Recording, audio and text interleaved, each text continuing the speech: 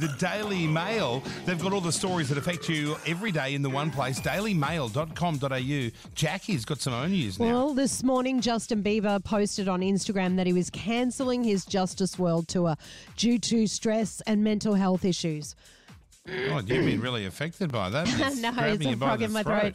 Anyway, he was due to come to Australia and his Sydney shows were in November.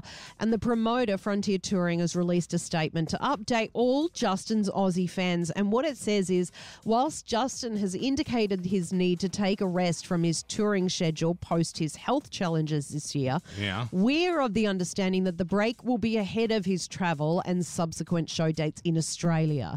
So to reiterate, no dates are cancelled for this market. Oh, great. Which is great. Right. That's also, he might be resting now, so his American tour might have to get rescheduled. But not Australia, you know. Oh, that's great news. Oh, that'd be real good. Yeah, wouldn't it?